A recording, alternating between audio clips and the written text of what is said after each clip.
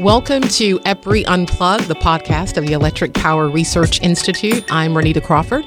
On today's episode, we're considering the role of nuclear energy in a clean energy future. And we're going to be discussing maintaining reactors that are currently online around the world. One of our leading nuclear experts is joining me in our Charlotte office to offer her unique perspective. Sherry Bernhoft is a senior program manager for long-term operations at EPRI. Sherry, tell me a little bit about your background and how long have you been with EPRI? Okay, well, thank you, Renita. It's nice to be here this morning.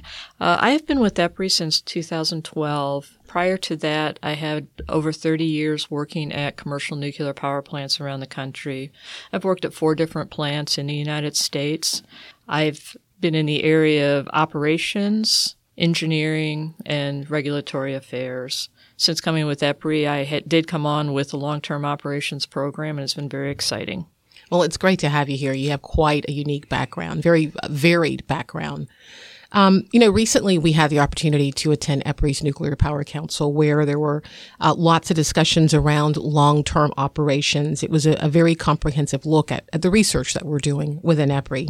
I want to start by talking about the status of the current fleet of nuclear reactors.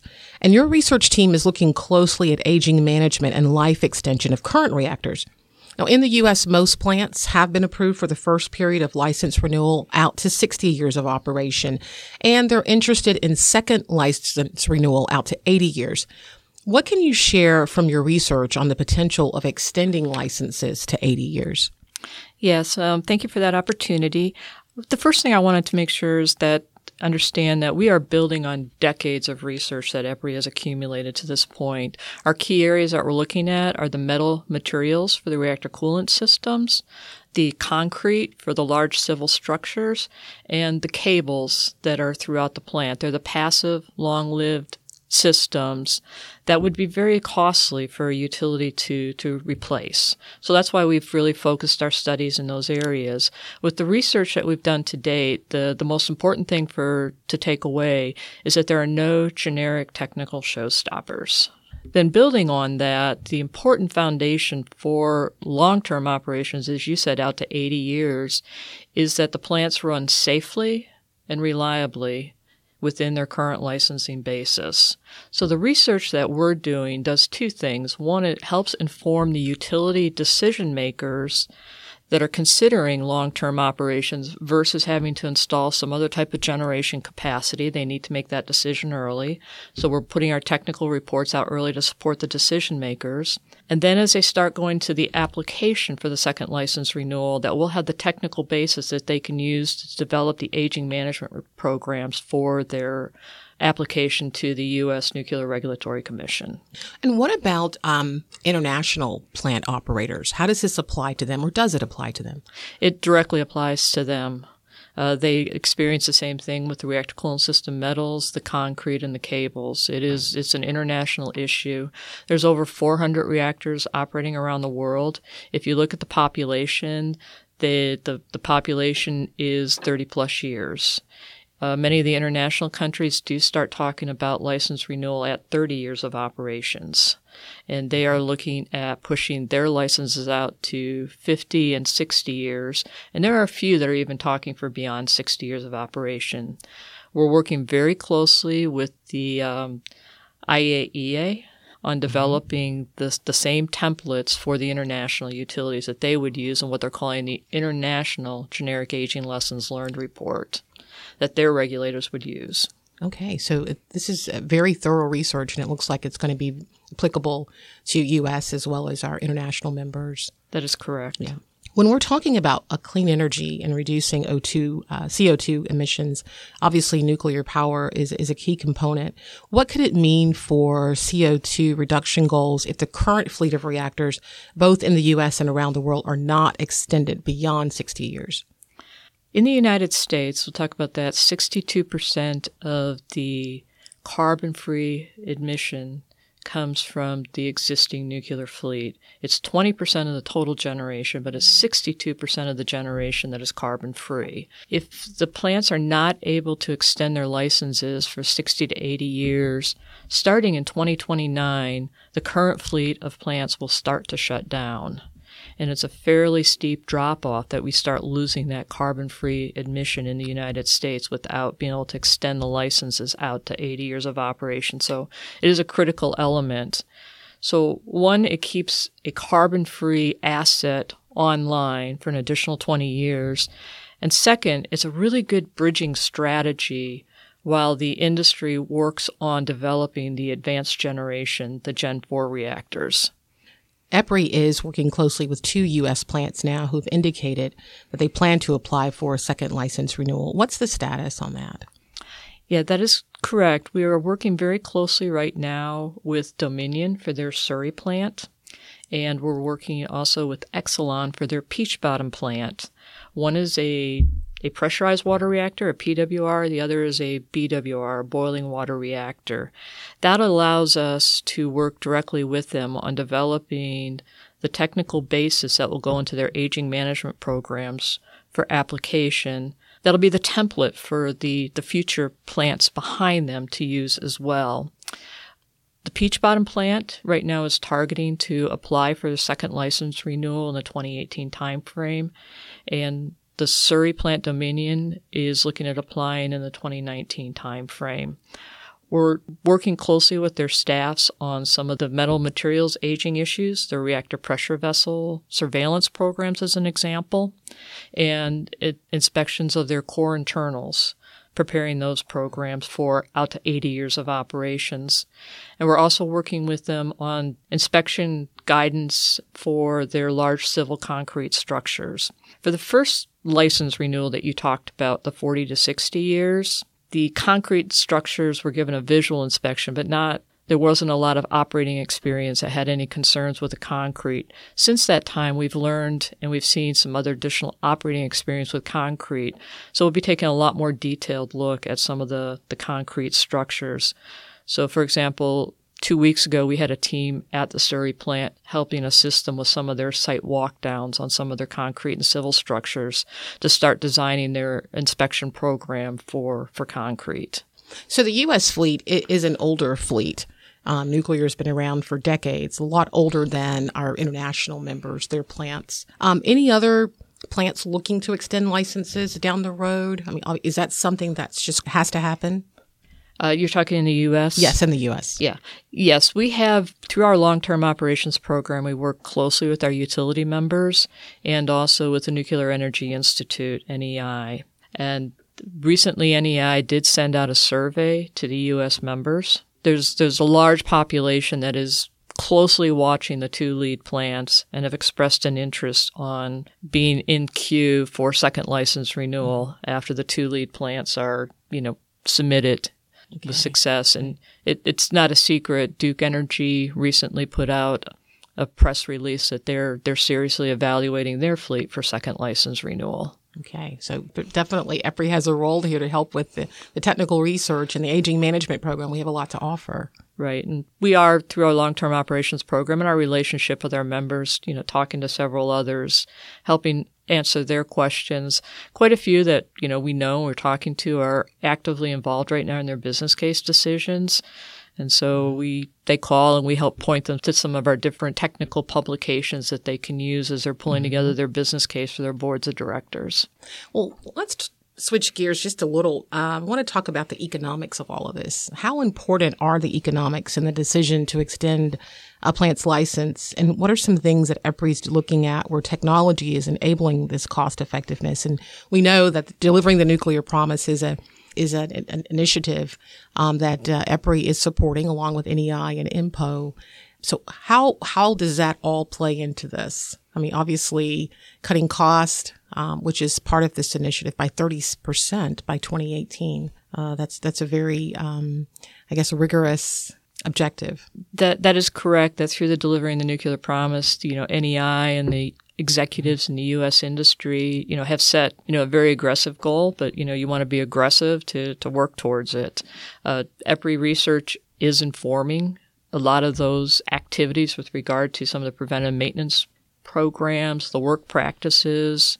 Those aren't directly in the long-term operations program, but within the long-term operations program, we are working closely to ensure that the technical basis for the aging management programs is not going to put undue burden on the utilities when they get into that period of extended operations.